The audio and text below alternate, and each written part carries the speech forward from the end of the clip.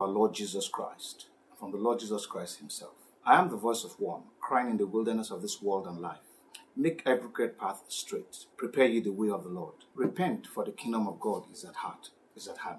In our last broadcast, that was in the month of the first Wednesday of this month, I think that would have been December the 5th, we looked at, we concluded on the subject of suffering, which is another fundamental of the gospel. And the summary of it all is that we said that we should be prepared to suffer affliction, to suffer pain, to suffer deprivation, and even death because of our belonging to the Lord Jesus Christ and because of our being identified with Him. Now, the Lord always told us, we noted that He always told the people that He called from the very beginning, ab initio, that if you are going to be identified with Him, you must be prepared to suffer. You must be ready to suffer as a result of that identification with Him.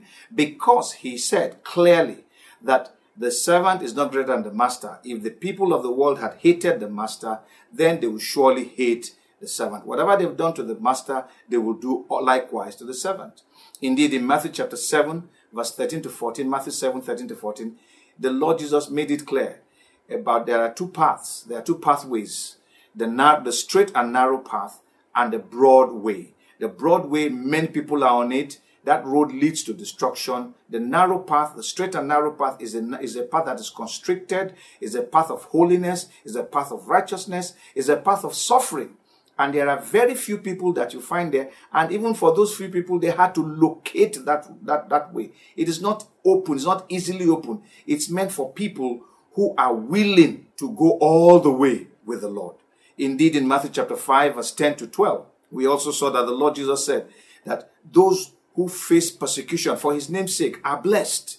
He says when we face persecution of all sorts because of Him, we should rejoice. We should not be sorrowful. Indeed, the Bible tells us, I think in the book of Acts, the early stage of the book of Acts, when the disciples were arrested by the Sanhedrin and they were whipped, the Bible says that they went rejoicing that, wow, we could be counted worthy to suffer for the Lord. And I think one of the crucial things that we noted in our last broadcast about suffering is that we must always have at the back of our minds that when we are suffering, the Lord is suffering along with us.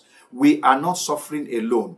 Whatever suffering we are going through, He's going through it along with us. We looked at the example of Daniel chapter 3, the 3 Hebrew kids who were thrown into the fire by Nebuchadnezzar, and how the Lord was the fourth man in the fire.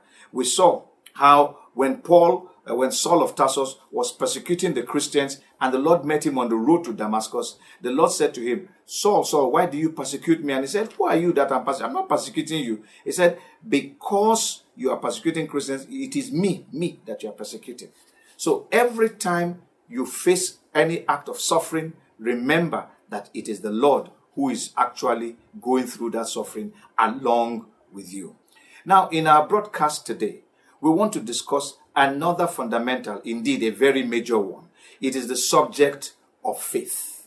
So, basically, what is faith? Now, there are some wrong notions that people have concerning faith. Now, some people say that faith is to believe something and it will manifest. So, just believe anything and it will manifest. I mean, I'm sure you probably have heard things like saying, believe it, confess it, and you have it. Now, that is a wrong notion, and I'm going to explain it fully as we go along. And then for some other people, they believe that faith is to imagine what they want, and that because they're imagining what they want, it will come to pass. So they dream up something. In fact, we've heard messages that say, you just follow your dream. You dream something and it will come to pass. So they dream up things and it comes to pass. That's not faith, actually. That's something else. Now, in some other cases, and this one is very common, it's a wrong notion.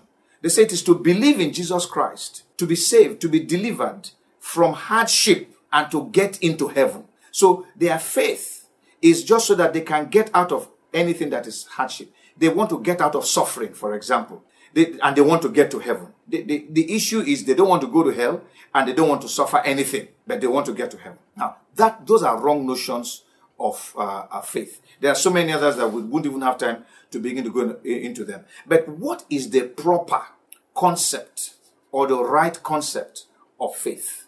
In Hebrews chapter 11 verse 1, Hebrews chapter 11 verse 1, I read, it says, now faith is the substance of things hoped for, the evidence of things not seen. So faith is something we hope will occur, that it will actually occur. It is believing that what we don't see actually exists. And it is not just saying these things on its own.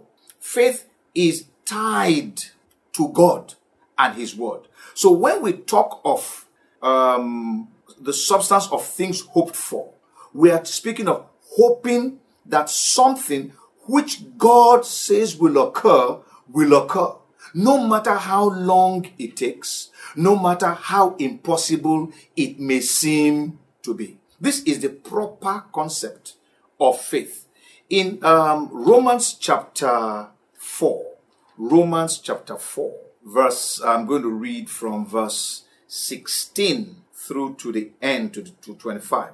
And it says, therefore it is of faith, that it might be according to grace, so that the promise might be sure to all the seed, and not only to those who are of the law, but also to those who are of the faith of Abraham, who is the father of us all.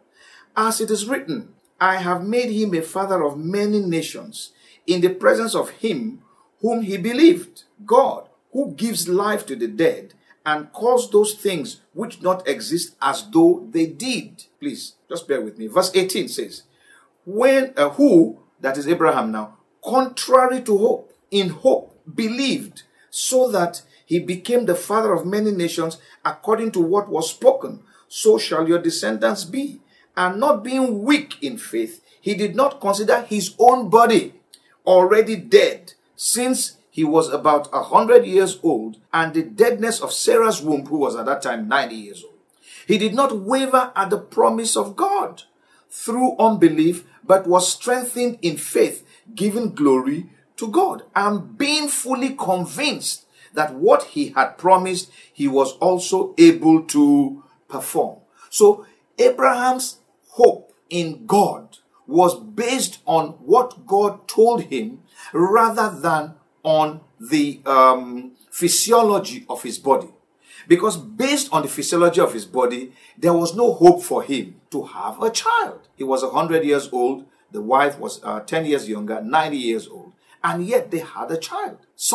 And she had never had a child before. So he believed in hope against hope. He believed in God, who calls the things that do not exist out into existence. He speaks those things that do not exist into existence. He believed in hope against hope, and he was fully convinced. You will see, as we go along, you will discover that faith has to do with a full conviction or a full persuasion in our hearts regarding the word of God, regarding what God has said to us. In verse 22 it says, and therefore it was accounted to him for righteousness.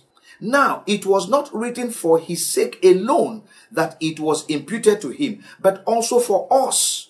It shall be imputed to us who believe in him, who raised up Jesus our Lord from the dead, who was delivered up because of our offenses and was raised because of our justification. So, what the Bible is saying is that our hope in God is tied essentially to what he says to us concerning the Lord Jesus Christ. He raised him up who died for our sins. And if we believe that, our hope of eternal salvation is guaranteed.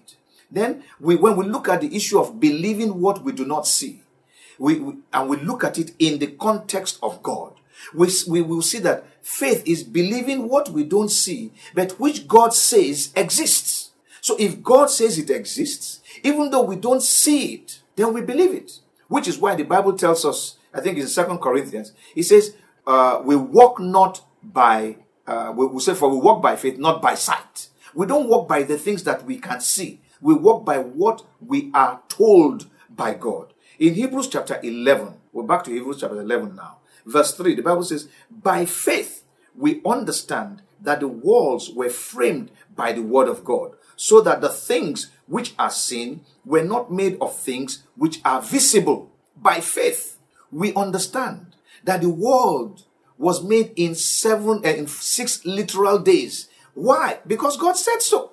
We're not going to have science prove to us that the world was created in 6 literal days. We know that we believe it because God said it, not because science proved it. I find it a lot distasteful when people begin to want to use science to prove the word of God. No, the word of God is its own proof by itself. It does not need help from anyone. It does not need science to prove anything to anyone. It does not even need a miracle to prove the word of God. If anything at all, a miracle is just there to affirm what God has said, but it is not a proof of what God has said. In verse 6, the Bible says, without faith, it is impossible to please him, that is to please God. For he who comes to God must believe that he exists, and that he is a rewarder of those who diligently seek him. So when we talk of faith as a matter of belief, we are speaking of believing that God exists and that whatever it is he has said is true, even though our experience may be different or may be contrary. The bottom line is, you cannot talk of faith apart from God and his word. Any mention of faith that is not the result of God, or that does not have God as the basis and God's word, is not faith. It's just a dream. It's just an imagination. In Romans chapter 10, and I'm going to read from verse 1 to 18, Paul was writing concerning the Jewish people and how they had set up their own standards rather than just following the word of God. So let me just read, and then it comes down to what faith, the basis of faith. So it says, brethren, my heart's desire and prayer to God for Israel is that they may be saved. For I bear them witness that they have a zeal for God, but not according to knowledge. For they being ignorant of God's righteousness and seeking to establish their own righteousness, have not submitted to the righteousness of God. For Christ is the end of the law for righteousness to everyone who believes. Everyone who believes Christ is the ultimate. The righteousness of the law is in Christ. And so by believing in Christ, we fulfill the righteous standards of the law by just believing in the Lord Jesus Christ. In verse 5, it says, for Moses writes about the righteousness which is of the law. The man who does these things shall live by them. That is Moses now. Righteousness by law. If you obey the law, you live by that. But the righteousness of faith speaks in this way. Do not say in your heart, who will ascend into heaven? That is, to bring Christ down from above, or who will descend into the abyss? That is, to bring Christ up from the dead. We're not talking of you must see Christ. No, that's what it's not about, bring Christ down and then we'll believe. Or dig him up from the dead, then we'll believe. When we see that he has risen, we really will believe. But what does it say? It says the word is near you, in your mouth and in your heart. That is the word of faith which we preach. That if you confess with your mouth the Lord Jesus and believe in your heart that God has raised him from the dead, you will be saved. Faith is a combination. Faith that gives salvation is a combination of your conviction the conviction in your heart and the confession of your mouth. If you believe something, you will declare it. So if you believe that Jesus Christ is the Son of God, that he came and paid the price for your sins, and that you are a sinner, your confession of these things in agreement with the convictions in your heart is what will bring you salvation. No more, no less. For with the heart, verse 10, for with the heart one believes unto righteousness, and with the mouth confession is made unto salvation. For the scripture says, whoever believes on him will not be put to shame. Whoever. For there is no distinction between Jew and Greek, and might I add, between rich and poor, between white and black, or yellow and green. It's not a matter of race. It's not a matter of what part of the world you are from. It's not a matter of what nation you belong to. It is all those things are irrelevant. Whosoever believes shall not be put to shame. In verse 12, verse 12 again, it says, okay, For there is no distinction between Jew and Greek, for the same Lord over all is rich to all who call upon him. For whoever calls on the name of the Lord shall be saved. Shall definitely be saved if you call upon him. And you have to believe this. It's not just, rubbishing it and then saying, I want to call upon God. No. If you believe it, then you will do it. In verse 14, it says, how then shall they call on him in whom they have not believed? And how shall they believe in him of whom they have not heard? How do you believe? How do you call on someone that you don't believe? That you don't believe in? And how do you believe in someone that you have not heard of? So you must have heard of him, and you must have believed what you heard. And it says, and how shall they hear without a preacher? How do you hear without a preacher? This is one of the biggest challenges of the nations or societies that have shut themselves up from the gospel. Some people within those nations, obviously working in cahoot with Satan, knowingly or unknowingly, have decided that they don't want the message of the gospel to come into their nation, to come into their communities, to come into the society, because they know that once the gospel is preached, people will begin to hear the truth. The gospel has the power to bring salvation to those who believe. People will believe and they will become saved. So to keep them from receiving the gospel, those nations are shut to the gospel. But I know that through the prayers of many children of God, those nations are going to open up eventually. And many will yet hear the gospel of the Lord Jesus Christ. In verse 15 it says, and how shall they preach unless they are sent? As it is written, how beautiful are the feet of those who preach the gospel of peace, who bring glad tidings of good things. But they have not all obeyed the gospel. For Isaiah says, Lord, who has believed our report? Now you see another word there, obedience, being tied to believing or faith. The truth of the matter is that you cannot have faith and not obey God. Faith and obedience go hand in hand. In verse 17, which is where we're actually going to, it says, so then faith comes by hearing, and hearing by the word of God. There can be no faith apart from God and his word. So faith comes by hearing, and hearing by the word of God. You cannot have faith by hearing the words of men. You cannot have faith by hearing the teachings of Harvard. You cannot have faith by hearing the philosophies of philosophers. You cannot have faith by hearing words that make sense, but they are not the words of God. You can't have faith. Faith is essentially about God and his word. And in verse 18, which is the final verse, says, but I say, have they not heard? Yes, indeed. That is, they have heard. Their sound has gone out to all the earth, and their words to the ends of the world. So people have heard. So what has happened?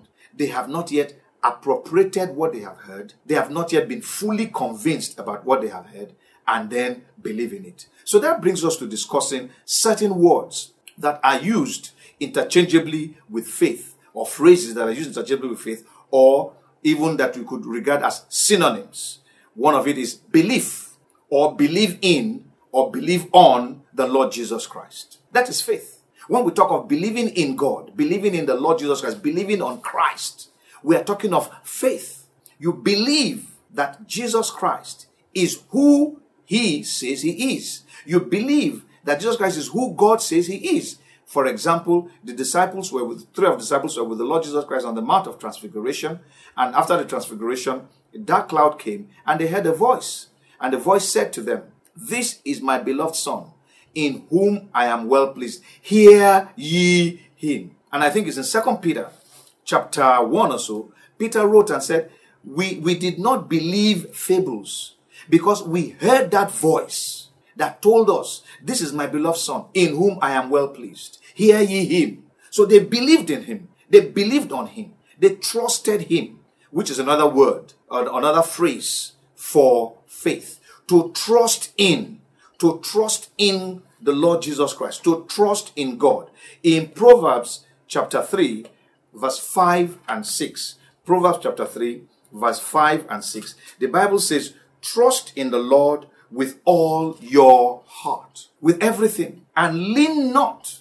That word, lean not, is another phrase. Lean not is another phrase that is saying, don't believe in. To lean on is to trust in. And lean not on your own understanding. So you cannot trust your understanding and have faith. No, you must trust in God and God alone with all your heart. Do not allow your understanding to interfere with your belief, with your trust in God. In verse 6 it says, in all your ways acknowledge him, and he shall direct your paths. So to trust in God, that's another phrase for faith. When you put your trust in him, when you are putting everything on him. We're going to explain some of this later. The next phrase that explains faith, or that's synonymous with faith, is to be fully convinced in your heart about God and what he says. To be convinced deep within you about what God has said about himself and about his word and about any other thing in the word. For example, if God were to say to you that something will happen tomorrow, even if nothing else would suggest that it will happen, you must be fully convinced. You see, when you are fully convinced that what God has said is true, then it is true. For example, I give an example in 2 Kings chapter 7, I believe it is, when Elisha, the prophet, there was a great famine that came as a result of a siege against the nation of Israel. And the famine was so severe that women were even killing their children and eating. And people were buying the dung of doves to eat. It was that bad. And then one day, Elisha speaks up and says to the king, this is what the Lord says. By this time of tomorrow, food will be cheap in the market. I mean, who can believe such a thing? But he had said it. He was fully convinced that this is what God is saying. But the Bible says there was a man, a minister, upon whom the king leaned. That is, one that was a trusted aid to the king. You see that word lean now.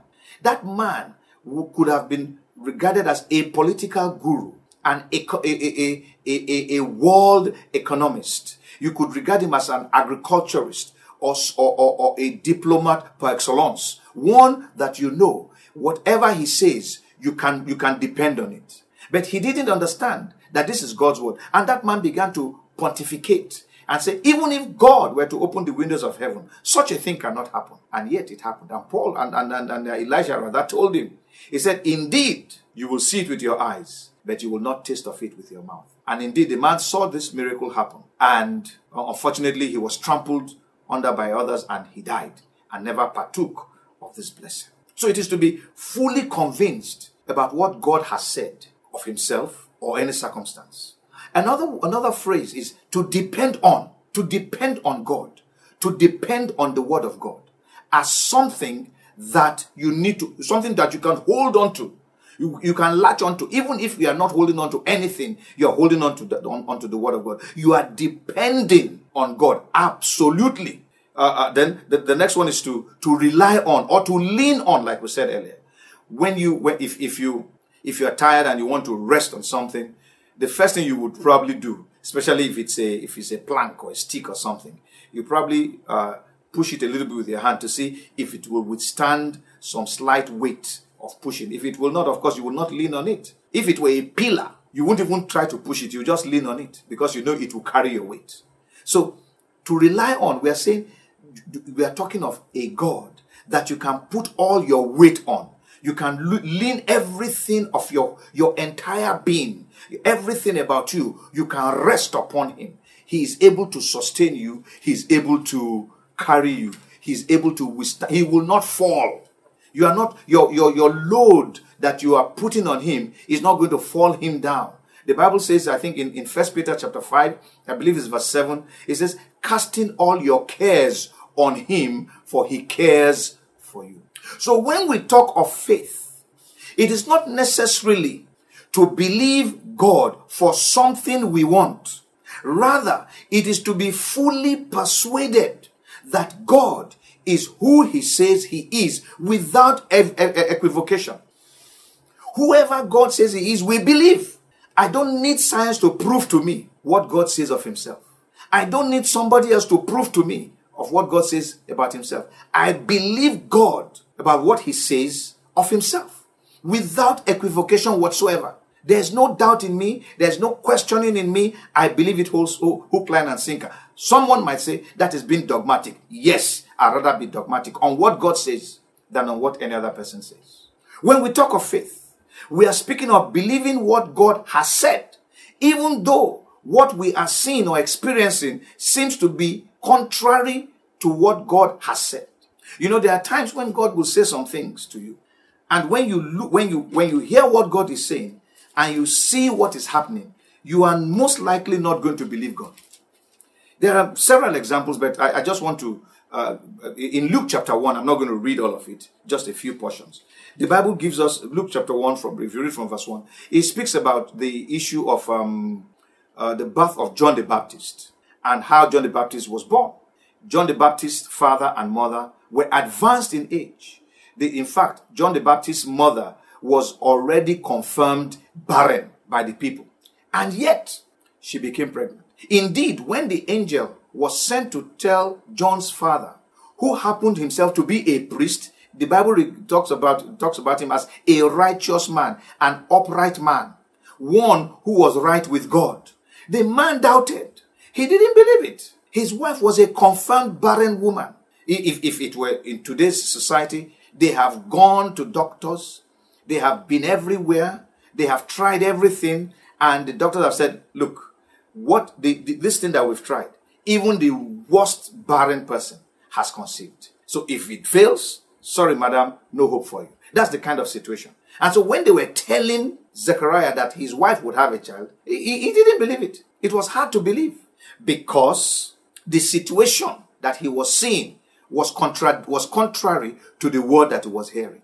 The same thing happened when the angel now went to Mary and told Mary that she was going to conceive and have a child. And Mary was wondering.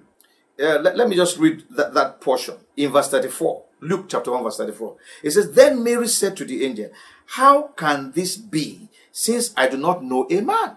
You see, the science tells us that you need a man to copulate with a woman to have a child. Now here an angel is talking to a virgin, a young lady who has never been married, never had sexual intercourse with anybody, that she was going to be pregnant and she was going to have a child. Who can believe such a thing? Who has believed such a report? But that was the word of God. And the angels, verse 35 says, And the angel answered and said to her, The Holy Spirit will come upon you, and the power of the highest will overshadow you. Therefore also that Holy One who is to be born will be called the Son of God. Now indeed Elizabeth, your relative, has also conceived a son in her old age, and this is now the 6th month for her who was called barren. In verse 37, the angel concludes, says, For with God, nothing will be impossible. With men, it can be impossible. But with God, nothing is impossible. So that faith has to do with what God says, regardless of the circumstance you are faced with, regardless of what is happening in your life as at that time or may have happened in your life. It is what God says that matters, even though your experience may contradict what you are saying. And this has happened to a lot of people. If something has never happened before, we are not likely going to believe that it can happen. And that was what was happening in the case of Zechariah and Mary. It's never happened before. So who can believe such a thing? We thrive on experience. And that is part of the problem again when we talk of the matter of faith. If, for example, we have had an unpleasant experience, we are not likely to want to go through that experience another time because we've had an unpleasant experience. In Luke chapter 5, the Bible tells us the story of how the Lord Jesus Christ was preaching somewhere, and he entered into the boat of Simon Peter, and after he had preached, let me read from verse 4 now, of Luke chapter 5, from verse 4. When he had stopped speaking, he said to Simon, Launch out into the deep and let down your nets for a catch. But Simon answered and said to him, Master, we have toiled all night and caught nothing. Nevertheless, at your word, I will let down the net. The Lord Jesus told him to launch out into the deep and then throw his nets. And he began to recount his experience of that night. It was a troubling one. They had toiled and yet they caught nothing. And now the Lord is telling him to go back into that same place and cast his net. And it was a painful experience. He couldn't imagine going back. But he made a statement. He said, nevertheless, at your word, I will let down the net. Now, and I want you to note that in verse 4, the Lord Jesus told him to let down his nets. In verse 5, he says, I will let down the net, one net. Whereas the Lord had told him to let down nets. Why? Because of that painful experience. He wasn't going to waste his time throwing so many nets when before they threw so many nets, they didn't catch any. So just look, let me just throw one. And they did. The Bible says in verse 6, and when they had done this, they caught a great number of fish and their net was breaking. If he had thrown more than one net, it would probably be able to contain what he had caught. But because of the earlier experience, he was unable to do that. So we find that a lot of us are unable to exercise faith when God is speaking to us because of an earlier bad experience, an earlier unpleasant experience that we have had. And so our faith is wobbly, is shaky, is weak because of that experience. Now, faith must disregard, when a person has faith, he must disregard an earlier unpleasant experience. He must disregard the fact that no one has ever experienced this thing before. He must put all his trust in God and the word of God. When we talk of faith, we are talking of putting our trust in God for our salvation in eternity, regardless of our not possessing what the world regard as qualifications. Some people might regard certain things and say, well, if you are going to church, you are going to this particular church, then you will go to heaven. That's not the condition. It is what God says that matters. And we read that in Romans chapter 10. It says that if you believe in your heart, if you are convinced in your heart, and as a result of that conviction, you make a confession of what you are convinced in your heart about, you shall be saved. It has nothing to do with whether I'm going to church or not going to church or anything. It is what God has said. Some people think that unless they pay money to someone or give an offering or pay a tithe, they will not be saved. Those things, those tithe giving and this or whatever it is they want to do, has nothing to do with their salvation. Their salvation is guaranteed once they have a full conviction about the Lord Jesus Christ being the Savior of the world, being the Son of God, and they know that and they can confess it, they can make a declaration of what they believe in their heart. By the way, to make a declaration of something that you don't believe in your heart makes you a hypocrite. So we're not talking of hypocrites here. We're speaking of people who are men and women of integrity, who believe in their heart and they say it. God would rather have somebody who says, I don't believe in God, and mean it.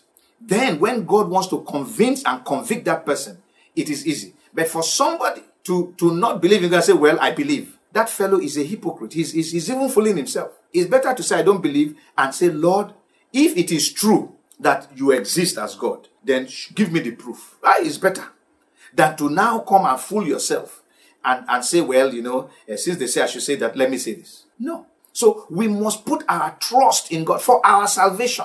You trust him for your salvation. You don't trust a church. You don't trust a pastor. You don't trust your money. You don't trust your wealth. You trust God. You trust the word of God. What did God say? I see today many people going to different places, carrying all kinds of things, doing all kinds of things, and laying claim that they are looking for salvation. And when you ask them, have you received the Holy Spirit? They say they don't even know what is called the Holy Spirit. And they are being deceived. And they are going left, right, and center, carrying padlock, carrying corn, carrying all kinds of things. Being told to do A, being told to do B, as a result, as a means of their salvation. No, that's not God. Salvation comes once you believe in your heart that Jesus Christ is the Son of God, that God raised him up from the dead, that he is your salvation, and that you are a sinner, and that you need him to save you. You are saved. We trust God, even at the pain of death. He did not, we must trust him to the point that we know that he did not save us to come and do us harm. So even when I'm going through hardship, my trust is still in him. Job said, even though he slay me, yet will I trust in him. When you trust someone, it's relationship. When you trust someone, you trust him. Even when he says, for example, if you trust somebody and he says, close your eyes. I want to show you something. You will not be taking a pic. You will close your eyes and just allow him to show you whatever. And then when he says open your eyes, you open your eyes. And you say, oh, surprise, I'm surprised. Trust is based on relationship. We must understand that God loves us. For God so loved the world that he gave his only begotten Son, that whosoever believes on him should not perish but have everlasting life. How can God love the world so much, love you so much, and ask Jesus Christ to come and pay the price for your sin, and then he will now turn around to do you hurt? For what reason? He loves you. So when you are facing hardship, you should know the love of God should envelope you even in that hardship, and you know that God does not hate you, that God loves you, and that nothing, in fact, for example, when you face hardship, you should be able to say with every confidence in you that Satan cannot do me any harm because God saved my soul. There is a confidence that comes with faith. In fact, another synonym of faith is confidence. When we trust God, we have a confidence about it. Sometimes it borders on as though we're boasting. But yes, our boast is in the Lord. When David faced Goliath, he had confidence in God. He was telling Goliath, you are coming at me, was it now? With your might and whatever, but I come against you in the name of the Lord. His boast, his confidence was in God. His trust was in God. Not in the stick he was carrying, not in the stone he was carrying, not in anything, but in God. That whatever it was he was carrying was just a weapon that he should carry. But his trust was not in that weapon, but in God.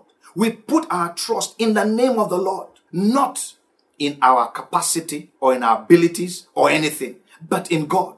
When we talk of faith, we are talking of our dependency on God for everything, not some things, but everything. You see, faith cannot be half-baked. Faith is either full or not, is an all or nothing game. You cannot have faith partially. You either have faith or you don't have it. In Deuteronomy chapter 8, verse 2 and 3, Deuteronomy chapter 8, verse 2 and 3. And you shall remember that the Lord your God led you all the way these 40 years in the wilderness to humble you and test you, to know what was in your heart, whether you would keep his commandments or not. So he humbled you, allowed you to hunger, and fed you with manna, which you did not know, nor did your fathers know, that he might make you know that man shall not live by bread alone, but man lives by every word that proceeds from the mouth of the Lord. This is speaking about Israel in the wilderness. He said, God allowed you to suffer hunger. God humbled you. God allowed you to go through that desert. God allows you to go through the challenges of life that you are going through right now. Why? Because he wants you to depend on him. He's going to remove every other thing that you are depending on. That's why many people say they are suffering. Because what is happening is that the things that they are holding on to, God is removing those things and making sure that the only one they can hold on to is him and his word. So when we talk of faith, we are talking of your dependency on God and his word. So that when Satan came to tempt the Lord Jesus Christ in Matthew chapter 4 and told him, if you are the Son of God, turn this stone into bread. He said, have you not heard? This says this is the word of God. That he quoted this.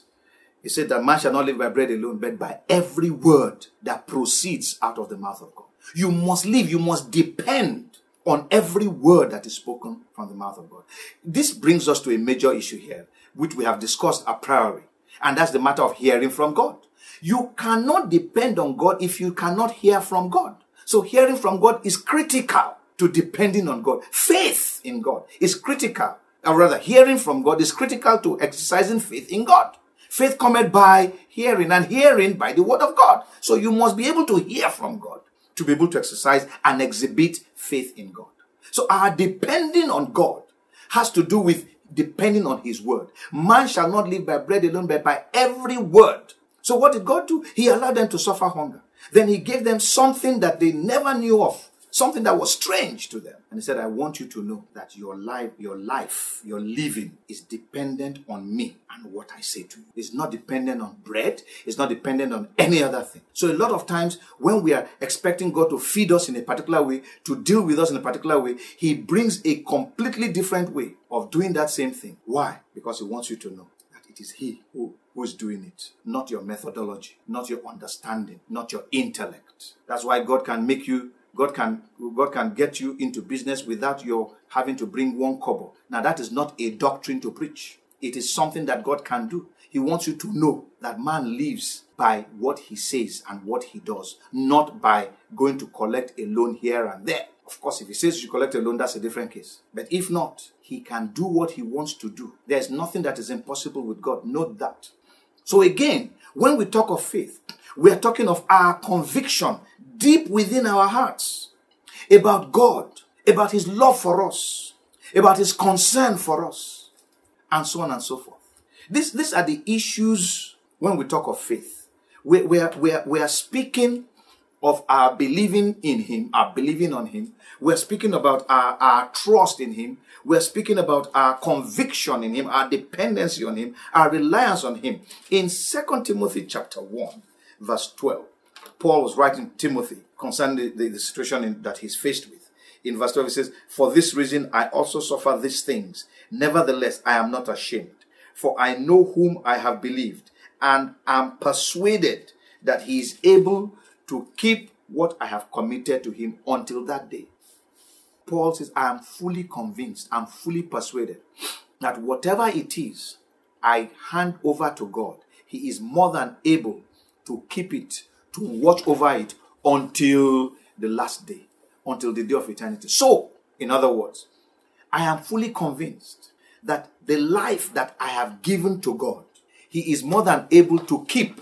He's more than able to superintend, to watch over it and bring me to him. I am not going to give my life to God and then go and take it back. I leave it in his hands. No matter what the situation is, no matter how bad the circumstances. A lot of times we face tough situations, serious situations, difficult situations. Yet we surrender to God. Yet we submit our lives to him. Why? Because we are fully convinced, we are fully persuaded that he is able to do what he has said he will do. When we talk of faith, we are talking of relying on God and his word to take any decision or action. We don't take a decision just out of the blue, which is where prayer comes in. Prayer is not just to ask questions or ask for something. No. Prayer is that communion, that time of communion with God, that time of discussion with God about what you are facing, what you are going through, some of the challenges you don't even know anything about. But as you are talking to God, God will begin to give you directions so that when you leave your house, he will lead you, he will direct you. Trust in the Lord with all your heart and rely not on your own understanding. You cannot trust yourself. If you are trusting God, you cannot trust yourself. If you are leaning on God, you cannot lean on yourself. You cannot trust in your certificates. You cannot trust in your experiences. You cannot trust in your strength, in your wealth, in your possessions. You cannot trust in anything except God.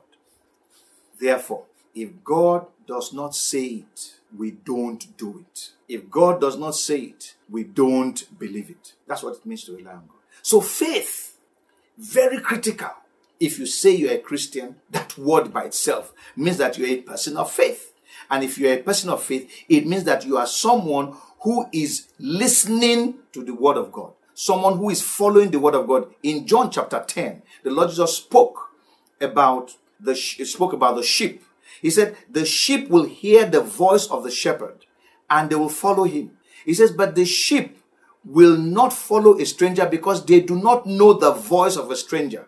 So the sheep, the Christian, is trained to know the voice of God, to know the character of the voice of God, the nature of the voice of God, to understand the voice of God. Look, in the normal world, based on what the Lord Jesus has told us, sheep cannot distinguish human faces, cannot distinguish human features. The only distinguishing way, the only way they can distinguish between who their shepherd is and who is not their shepherd is the voice of the shepherd. They are so used to his voice that they know that this is their shepherd and they will follow him. They follow him based on this voice. In fact, I'm told that snakes are deaf. So when you see a snake charmer using the pipe, the snake is not dancing to the tune that is coming out of the pipe. The snake is dancing to the movement of the pipe.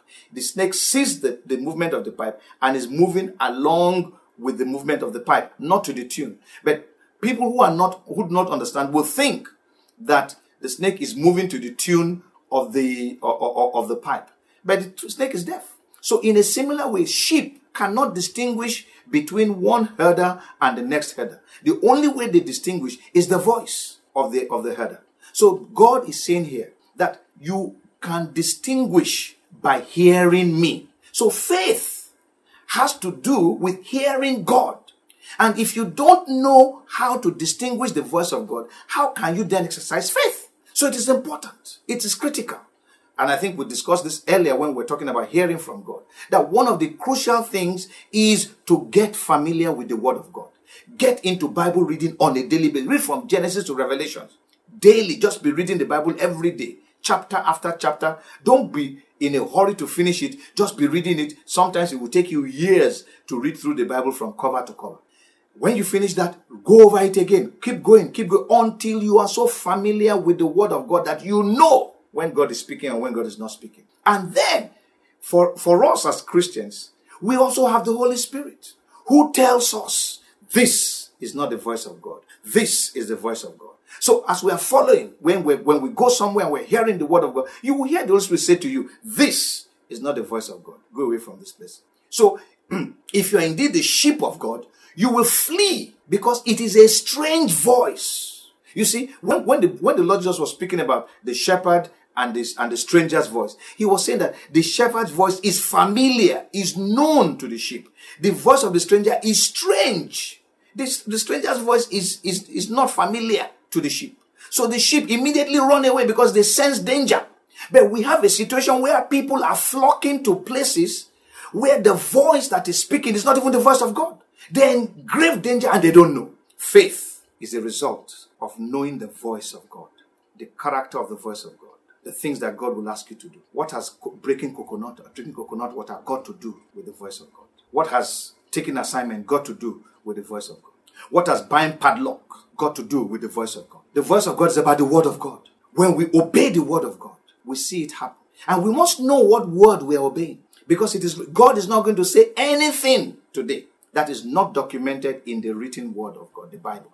If somebody comes to tell you that what God told me, you can't find it in any Bible because this is a special relationship I have with God, run away from that fellow. That's a stranger. That's a very strange fellow. He wants to lead you astray, away from God. The shepherd leads you to the place of green pastures. Let me conclude at this time and say this, that faith always has God as the object and subject of our belief, of our trust, of our conviction, of our dependence, of our leaning on.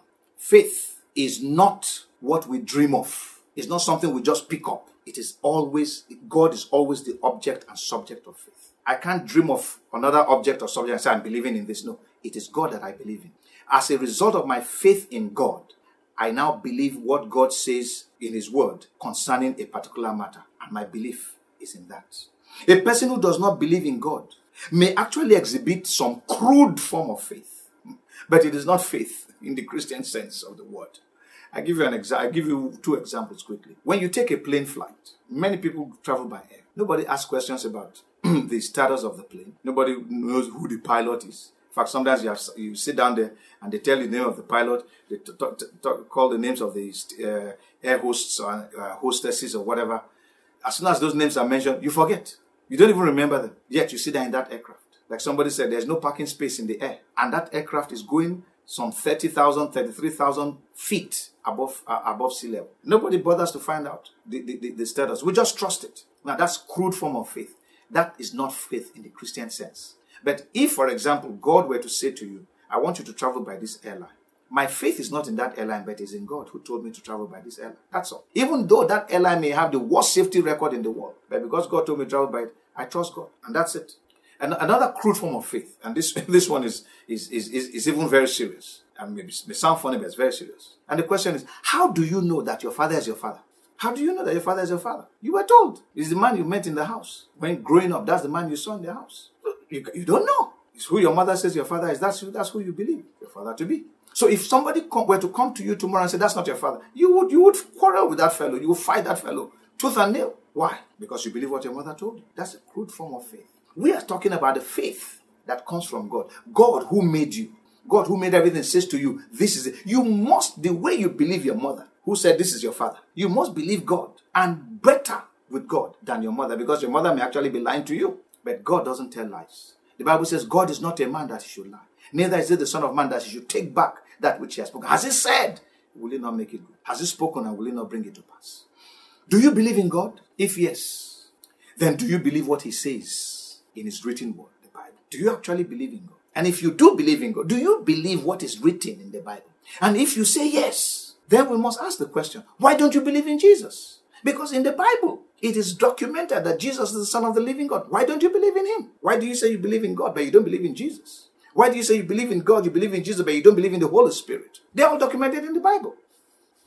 And if you say, I believe in Jesus, then I must ask you a question. Why don't you obey him? Because you see, you cannot lay claim to believing and not obey.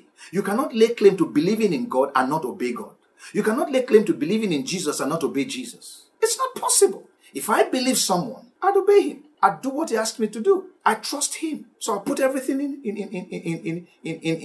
I put all upon him. I trust him with all my heart, with everything. Those who are married, they don't question their wives when the wife cooks and brings them meal. They eat it. It is much later, and we've heard of situations where some wives have actually poisoned their husbands. Why? They trusted the woman. The woman was evil, but here we're speaking of a God who is altogether righteous. There's no evil in God. There's not one iota. The Bible says there is no shadow of turning with him. There's not one spot of darkness in him. He is altogether light. That's who we are saying, put your trust in. When you trust God, you would obey him. So, for example, God says, this is my beloved Son in whom I am well pleased. Hear ye him. Then we listen to Jesus because of what God has said. The Lord Jesus said that I am the way, the truth, and the life. Then we must believe him that he indeed is the way to the Father. He says, nobody cometh to the Father except by me. It's not by going to church. It's not by going to a mosque or believing a creed. It's by coming to Jesus. That's the way to the Father. He said it in his word, and we believe it. We trust him, and we are saved. Praise God. You cannot believe in God, I reemphasize, you cannot believe in God and not obey him. Faith and obedience go hand in hand. To put faith and disobedience in the same sentence is a misnomer. It's an aberration. Disobedience to the word of God, not the word of a pastor, but the word of God, is an indicator of a lack of faith. The moment I hear God speak, he might be speaking through a pastor. Don't get me wrong. He might be speaking through a pastor actually, but it must be as part documented in the word of God. The moment I hear the word of God and I do not obey it, it is a mark that I lack faith in God. It's a mark that I do not trust God. It's a mark that I have no convictions in my heart concerning God. It's a mark that I am not depending on God. It's a mark that I rely not on God, that I'm not leaning on the word of God. That's what it is. Because if I did, I would obey God. I would do what he says I should do. This is faith. This is the walking of faith in its entirety. I leave you with this scripture as I come to an end now. In 2 Corinthians chapter 13, verse 5. 2 Corinthians chapter 13 says, examine yourselves as to whether you are in the faith. Test yourselves. Do you not know yourselves that Jesus is in you, unless indeed you are disqualified? The NLT of that first phrase is, examine yourselves to see if your faith is genuine. We have spoken of suffering, and we've discussed there that suffering is one of the ways by which our faith is proven. Examine yourselves. Examine yourself. Are you still in the faith? Are you trusting in God? Are you depending on God? Are you leaning on God? Are you convinced, fully persuaded in your heart of hearts that what God has documented in the Bible is for you, and that if you live by it, that you shall surely live in eternity? The Bible says the just shall live by his faith. We're speaking of his faith in God, not in men, not in methods, not in any other thing. It is critical that faith must be put in a proper perspective. If you say you are a Christian, then your faith, your dependency must be in God. Your trust must be in God. Your reliance must be on God. Your convictions must be about God and his word. It cannot be any other way. And if indeed you want to walk with God by faith, then you must be hearing his word. Your ears must be sensitive to his voice. You must be able to distinguish between the voice of God and the voice of man, or the voice of Satan, or the voice of a dream, a careless dream somewhere. You must put your trust in God, absolutely. I want to leave you at this point by counseling you to surrender your life to God through the Lord Jesus Christ, the avenue that he has made for man to come to him. And I know, based on his word, that your salvation is guaranteed. All you need is believe what God says about you, that you're a sinner. You were born in sin. You have the sin of Adam in you, and you have been sinning. And Jesus Christ was sent to come and take away your sins. And he died. That's the payment for sin. He died for your sins. And all God is saying is, if you believe that, and you can confess it with your mouth, you shall be saved. And henceforth, you can begin to trust him for your salvation. Your trust in God for your salvation is a daily walk. It's not just at one time. From that time on, you begin to trust him every step of the way. Every step you take from then on is as God is going to lead you to what church you should go, what teachings you should go, how you should read the Bible, how you should understand the Bible. Those are the things that God will now bring your way. You rely on him. You depend on him. You ask him for every single thing. Every single thing. You don't go to men, except he says, go and meet this man. But you trust God. As you depend on him, he will direct your every step. Trust in the Lord with all your heart and lean not on your own understanding. In all your ways, acknowledge him, and he shall direct your paths. The Lord will lead you. The Lord will guide you. The Lord will help you. The Lord will watch over you, and he will take you by the hand, and he will begin to say, walk in this way, walk in that way. The Bible says, when you get to crossroads, you will hear a voice saying to you, this is the way, walk in it. Then go ahead and walk in it. And until we meet again, God bless you. Keep on holding on to God. Keep on trusting in him, and have a blessed day.